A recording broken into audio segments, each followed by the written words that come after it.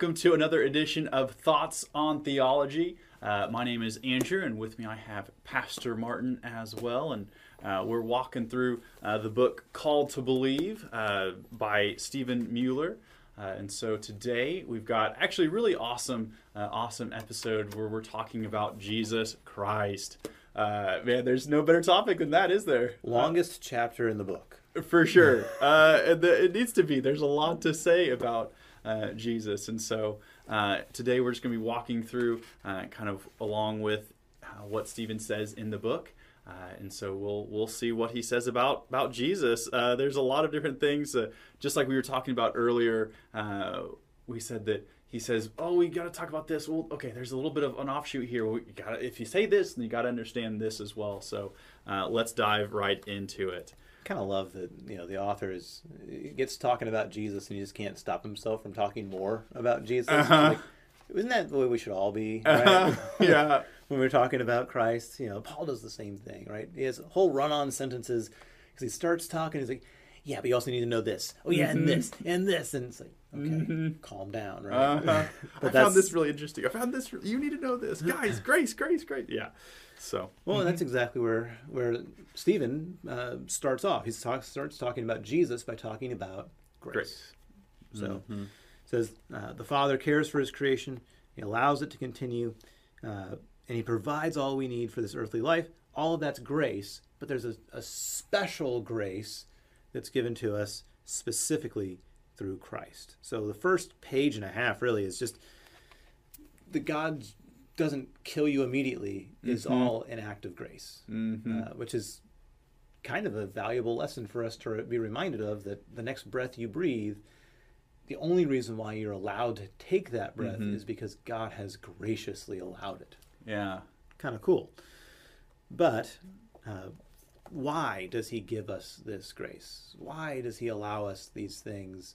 And now, in the Old Testament, it was because the Savior's coming. And now, in the New Testament, it's because Christ has come. Yep.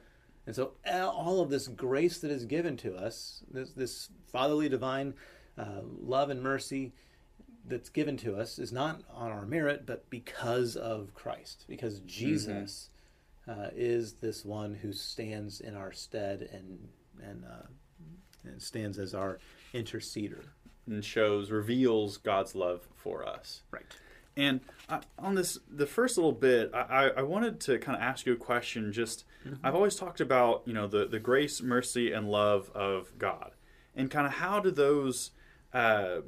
are those different, right? So grace is kind of that free gift, and maybe mercy is the holding back of the punishment that we do deserve, but there is mercy in that, just like you talked about, that we don't deserve life, but we have been given that. And yes, that is an act of grace, but it's really the mercy holding back the punishment that we deserve. And all of this is kind of out of an outpouring of God's love. Is that accurate? Is that a fair assessment? Yeah, it starts the heading of love. And what does love look like? What does God's love look like? Well, specifically, it looks like grace. That is it is giving what we don't deserve. And it's also mercy, not giving what we do deserve. Yeah. And all of that is revealed fully for us in the person and work of Jesus Christ. For sure. Yeah. So we get to, when we see Christ, we get to see the heart of the Father. So we see different characteristics of God's grace. So throughout the Scriptures, we see that this is the will of the Father is to save His creation, not just in the incarnation and beyond, but throughout the Old and New Testament. We see God's gracious will for us is that we would experience and receive His grace and mercy and love. And that all happens, bottom of page 120, in Christ. So we're going to talk about two big terms when we're looking at Jesus. We're going to talk about nature, and we're going to talk about person. Okay? Yes. So when we're talking about nature, we're going to talk about Him being true God and being true man. the two natures that work perfectly simultaneously, but yet are distinct, but not totally separated, that they're totally different, but it is unified in one person. Yeah. That's a decent summary of the Athanasian Creed. Yep. Yes. And we'll talk a little bit about that. But first, let's talk solely about the humanity of Christ. Mm-hmm. So Jesus is a person. Yeah. He is a man, a human.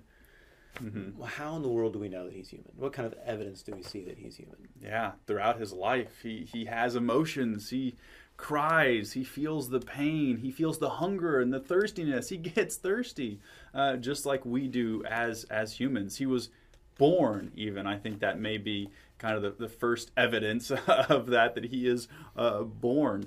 He comes as that little baby, that vulnerable little baby, and then we get to see his life and then that death. And so he does die, as all humans will. He has a death. And so I think that's kind of a pretty quick summary of that humanity of Christ. Yeah, and so his humanity is just like ours, Mm-hmm. right? He's born, he experiences all the things that humans do, he dies, he has the human experience. Mm-hmm. There's only a few differences here, Mm-hmm. right? The biggest one, the most glaring one, is he's sinless. Mm-hmm. So The virgin birth. right, Yeah. so there's the virgin birth, and that's very different from everyone else in all creation. Mm-hmm. Adam and Eve would be the first ones who didn't come via the natural way of things, and next is through Jesus. Mm-hmm. And Jesus has a human mother, but no human father. Mm-hmm. Now, this is a fascinating concept and a little bit off the beaten path, but Mm-hmm. it's worth talking about maybe. Sure. There's a theory that would say that sin is passed on via the seed of the father. Uh-huh. And so, how does a person get born? Well, there's a father, there's a mother, they come together, Mm-hmm. and voila, you have a new baby who is Mm-hmm. steeped in sin immediately Mm-hmm. from Sure. conception.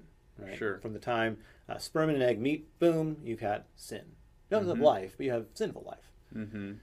Whereas in Jesus, there is none of the Father Mm-hmm. in that. Instead, there's a divine Mm-hmm. Father, conceived by the Holy Spirit. Right? That's Mm-hmm. what the creeds say. So there is no sinful father piece, and therefore Jesus is sinless Mm-hmm. in his humanity. Mm-hmm. So it's Genesis chapter Mm-hmm. 3, when it has the first gospel ever spoken. It's I can't remember the exact language, but it's like through her offspring, Mm-hmm. right? And the idea that offspring is actually the word seed, and in that Hebrew language, only men have seed, Right. and right. so it's her. So seed. it's yeah. It's like girls don't have seed, and this isn't like some woke stuff. Instead, it's like, no, it's going to be a virgin birth. That's the right. whole point. That's interesting. Genesis 3, it's virgin birth. It named the plan. It told us the plan from Right the away. very beginning. Interesting. I don't know if I ever put that together. Yeah. Yeah. So virgin birth Uh-huh. and sinless. Uh-huh. Those two pieces would be very different from our version of humanity. Yeah. Does that mean he was not human? No. And also doesn't mean that he wasn't tempted. Right? Correct. He knows the temptations. We see it when he is out in the wilderness with the devil. He is tempted. And so he has felt all of our temptations as humans, but he didn't know sin, right? He that knows no sin. And so even though he has felt those temptations that we do as humans, that we just talked about last week about the inclination toward sin, but he still does not have the actual sin. Correct. So if we're using the language that we talked about in the last chapter, we would say, is there concupiscence here? Mm-hmm. No, there is no concupiscence, because he does not have the same fallen nature that is generally present in all other humanity. Mm-hmm. Not that in order to be a human, you have to be sinful. Right. It's just that 99.999% of the time it happens. Yes. Because there's, Adam and Eve, not created sinful. Jesus, not sinful from birth. Mm-hmm. So concupiscence, not present. Mm-hmm. And nor is actual sin, the activeness of sin in Jesus. He chooses and that truly freed will Mm-hmm. to not sin in any of his thoughts and words and deeds. Mm-hmm. So those are that's the reality, is that Jesus is sinless, and because of that, Mm-hmm. that allows him to become this perfect, spotless, blameless Lamb Yes. of God who is In our sacrificed. stead. Like the incarnation, the humanness of Jesus was necessary for our salvation. Yeah. Right? It pays the price that we could not pay as a human as well. He lives the life that we cannot live because of his sinlessness. And yeah, he was the perfect sacrifice that we can't be. Right. So he stands in our stead, Mm-hmm. does all the things, and then presents himself as the one who then could pay for all of this, Mm-hmm. all of our sin. He does it perfectly. Mm-hmm. And so when we look at God's grace, what we receive, this undeserved thing, is Mm-hmm. we receive all of Christ's obedience as if it were ours. Mm-hmm. Right? The righteousness that is exchanged for our sinfulness. Yeah, unrighteousness. When you look at the receipt, it's exchanged. He takes on all of our unrighteousness, our sin, and then we are decreed righteous and sinless. We exchange those two. Right. Not on any part of our own that No. we don't deserve, but he does it in our stead. Yeah. Exactly. So that's the humanity of Christ. And there's, we'll talk about this later on, some of the Mm-hmm. ways that we get this, that people get this wrong. Mm-hmm. But Christ has to be human, Yes. has to live in our stead. Yes. Also has to be God. Mm-hmm. And same question we would ask is, how do we know that Jesus is God? Right? And here we would go all the way back to, well, the Bible says so. Mm-hmm. And I know that's a terrible answer if you're talking to an atheist, Right. but we've already talked about the Word of God earlier and Mhm. how we see it as an authoritative Mm-hmm. source of The truth foundation us. for the truth. Yeah.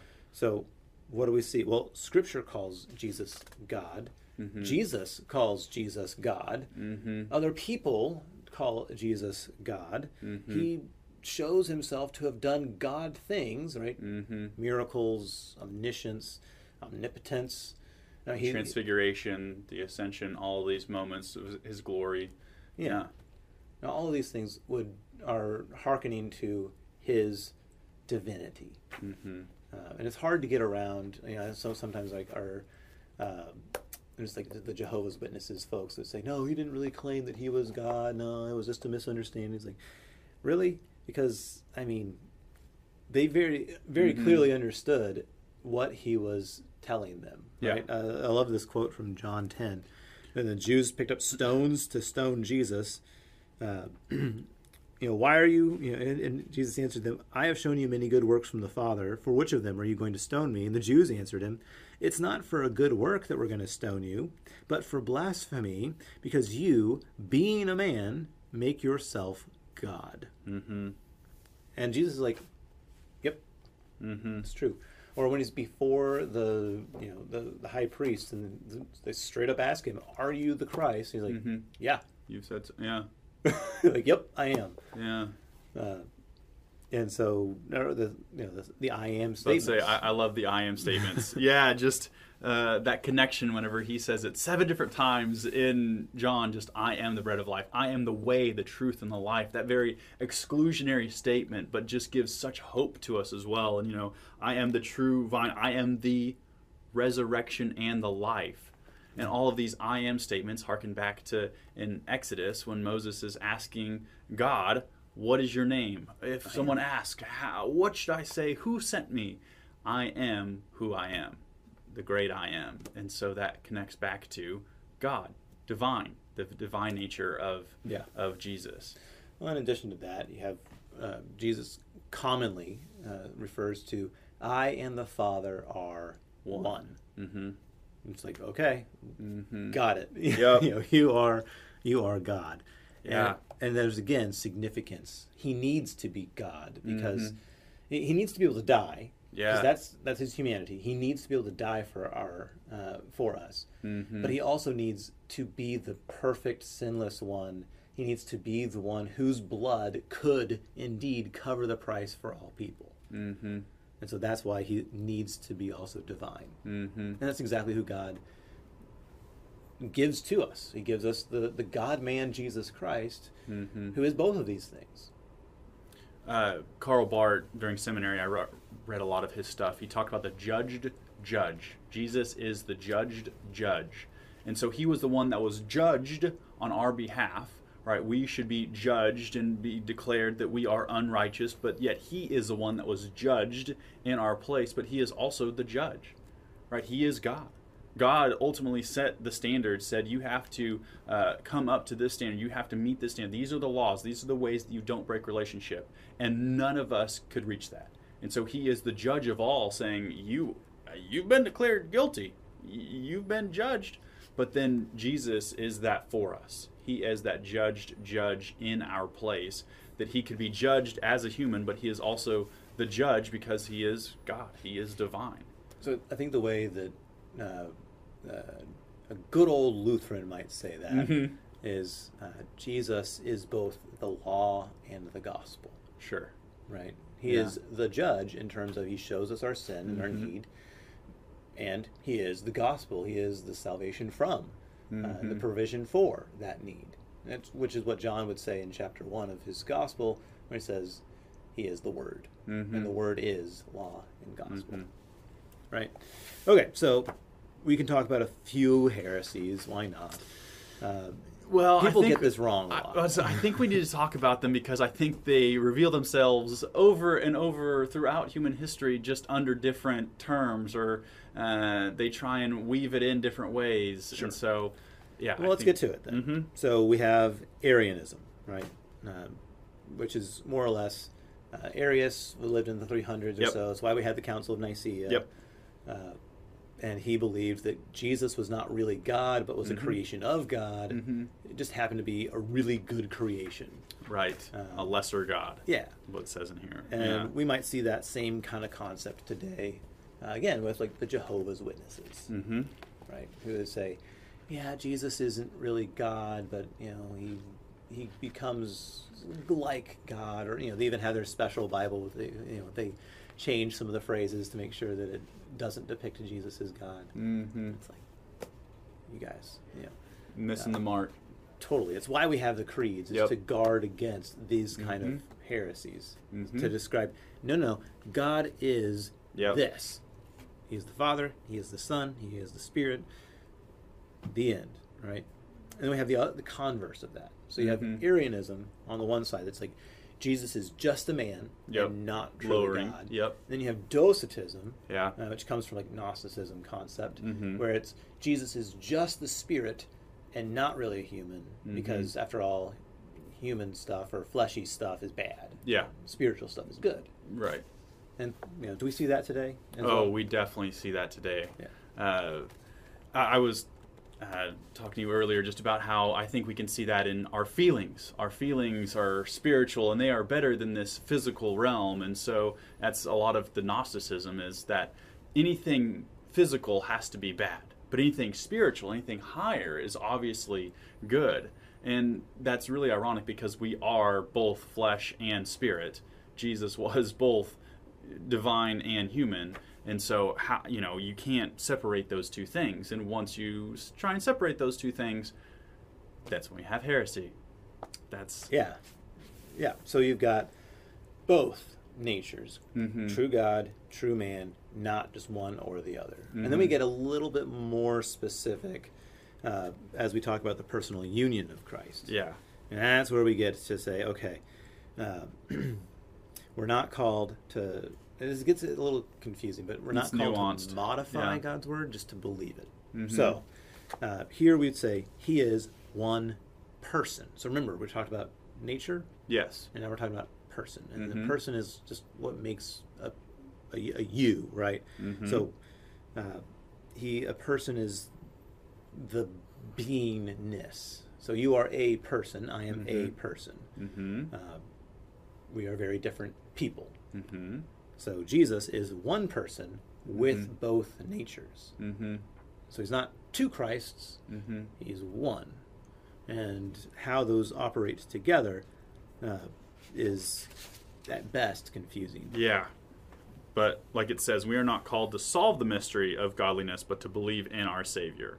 And as we do this, we simultaneously uphold the two biblical truths of the two natures of a one person, Jesus. Right. So again, we've got a few more heresies. Nestorianism.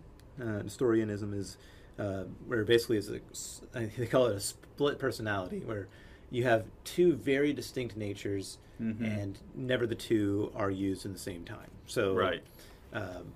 Some actions, Jesus is just God, and some actions, Jesus is just man. A person. Yep. Just a human. Yeah. So it's like, why would you distinguish between because Jesus, as a God, he could never get hungry, and so he wasn't really God at that point. He just switched personalities into the human side of him. Right. Which is like, where do you get that in Scripture? And so it's oftentimes a heresy is going to over-analyze and simplify something that's very difficult to understand. Right. So one of the questions at the back of the chapter was, why do we see these heresies crop up so much? And I think it's because we want to understand and we want to oversimplify something that it is complex. It's hard to understand, but we're not called to understand perfectly and analyze and scientific method it to death. We're just called to believe that this is true, that God is one person but has two divine and a human nature. Right. The faith of a child. Right. Simple, believing faith. But when we try to logic it out, we are going to end up typically in some kind of a foggy mess. So it's funny because it's a very confusing thing, but it's also a very simple thing. Yeah. It's a very simple. Who is Jesus? He's God. He is man. The end. Done. But because we want more information, we start inserting things, and so we end up with Nestorianism, or the opposite, Eucudianism, which I can never pronounce. But that's where it's really just it's a cocktail of Christ. Yeah. You've got some human nature and some divine nature, and they're kind of muddled together. There's really no difference between them. It's just all, Yeah. And so that also would say, like, well, no, it's not separated from each other, but it's also not one nature. It's two natures, one person. And it's sometimes you just say, okay, sounds good.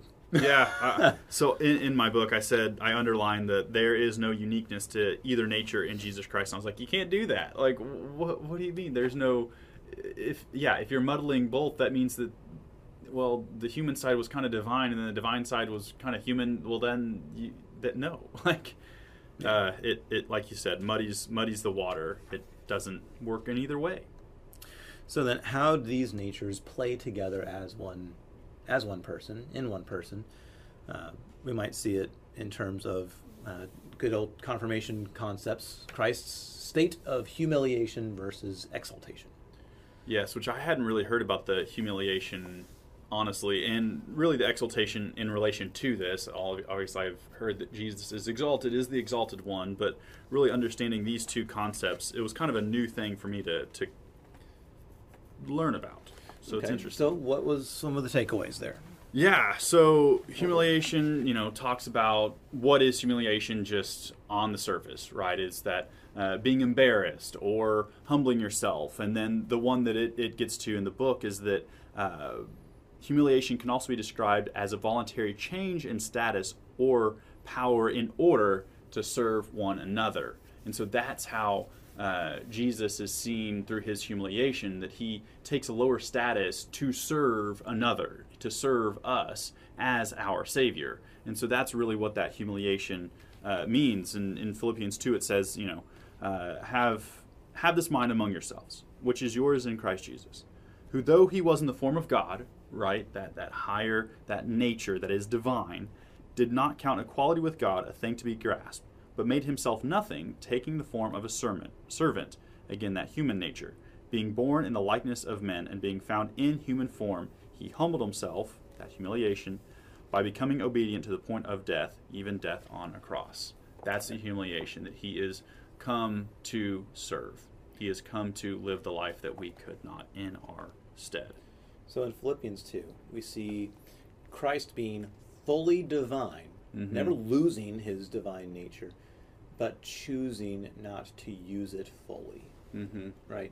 Chooses to not always to refrain from his divineness of to not just to not be hungry or whatever. So he Mm-hmm. chooses to experience some of those things that I guess he didn't have to do innately. He even talks to Pilate about that, just if you think that you're the one doing this, then you don't understand what's really happening. I could call down, I could be saved from this in 2 seconds. And so it's exactly what you're talking about, that he chose to go through this. Right. And so we'd say one of the practices we do in confirmation is we often take like the Apostles' Creed, second article, and we describe, okay, what is part of the humiliation and what is part of the exaltation. So, Christ, I believe in Jesus Christ, my Lord and Savior. Now I'm not in it on a Sunday, but the conceived by the Holy Spirit, Mm-hmm. born of a Virgin Mary, suffered under Pontius Pilate, was crucified, died, and was buried. Mm-hmm. Those are all pieces of humiliation, right? Him Mm-hmm. lowering himself, Mm-hmm. him experiencing the humanity, the full experience of humanity. And then his state of exaltation, has glorification, Mm-hmm. is when he takes and does fully utilize that divine nature. Mm-hmm. Things like his descent into hell, not to suffer, but to declare victory. Defeat it. Mm-hmm. To rising on the third day, to ascend, to sit at the right hand of God the Father, to come again in glory to judge both the living and the dead. Mm-hmm. So we have both states within the creed. But that's the real difference, is in the humiliation, he's choosing to not fully utilize his divinity. He Mm-hmm. does utilize it. It's part Mm-hmm. of him. Miracles in different times, for sure. Sure, he knows a lot of things. Mm-hmm. He expresses omniscience, but at Mm-hmm. the same time, he limits himself Mm-hmm. to where he says he doesn't know the time of the return, but only the Father. He chooses in that moment to limit Mm-hmm. himself. And then Christ's exaltation, where he chooses to use it in full. Mm-hmm. So after resurrection, he does things like passes through walls, and Mm-hmm. and he's still fully human. He's still fully God. He just chooses to utilize his divinity in a fuller way. Mm-hmm. So that's the two states there. And again, like I said, he just can't stop talking Yes. about Jesus. Yes. Because the chapter's not over yet. You'd think, like, okay, that was a lot. That was a lot. Mm-hmm.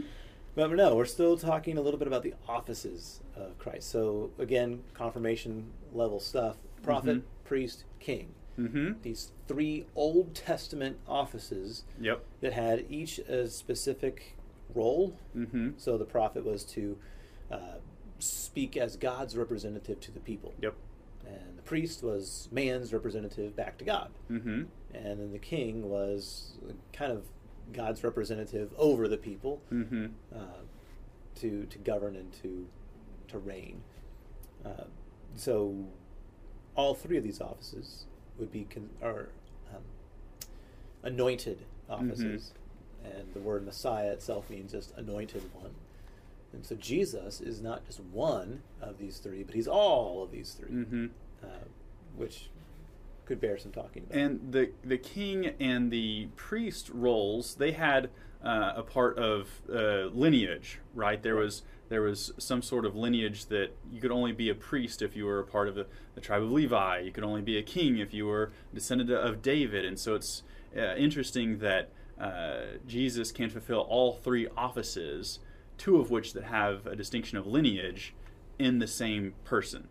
Right. And the way that Hebrews talks about this is he comes from the order of priesthood of Melchizedek, which is all the way back in Mm-hmm. Genesis 14 or 15, something. Yeah, talking with Abraham and right. yeah. So before Levi was Mm-hmm. even around, there still was a priest, Mm-hmm. and that's the priesthood that Jesus belongs to. He is a priest forever in the order of Melchizedek. Mm-hmm. So he fulfills all 3 of these roles in that he is the prophet of God. And we typically shy away from that language simply because that sounds kind of Islamic. Oh, gotcha. Sure. Yeah. but he still speaks God's truth. He still speaks is the word of God to people, to Correct. us, and explains it in even a fuller way throughout the Gospels. Helps us Right. understand it. he is not only God's representative to mankind, he Mhm. is God Mhm. for mankind. Mhm. The way I love it is prophets in the Old Testament always spoke the word of God. Right. Jesus is the word of God. Right, I love that directly- distinction. And the Lord says, or as the Lord says, I say to you know whatever. But Jesus says, I say to you. Right. Right. There's that distinction because he is God. Yeah. Right. So he is the prophet, and he Mhm. is the priest. He is the priest because the priest would often offer sacrifices and offer prayers. And what do we see Jesus doing? He offers himself as the sacrifice, and he offers prayers for his people. And even Mhm. now, sits at the right hand of God the Father interceding for us. Mm-hmm. And then finally, he is the king. And when we come to the kinghood of Christ, that interaction with Pilate is kind of important. Mm-hmm. That he's not a king like a king in Yeah. this world, not of one nation, not of one country, but Like everybody expected. That was the expectation of the coming king, the coming Messiah, was to bring back the glory of Israel. That's the king that we're looking for. And so there was a distinction in what his kingdom looked like and what his kingdom, an earthly versus a spiritual and heavenly kingdom. right. So there's the kingdom of power. He's over all creation. He is the creator God over all things. He's also, he specifically uses that he's king over grace. Mm-hmm. And that's where we would look at the church, Mhm. where his gospel is proclaimed, Yep. where his sacraments are administered rightly.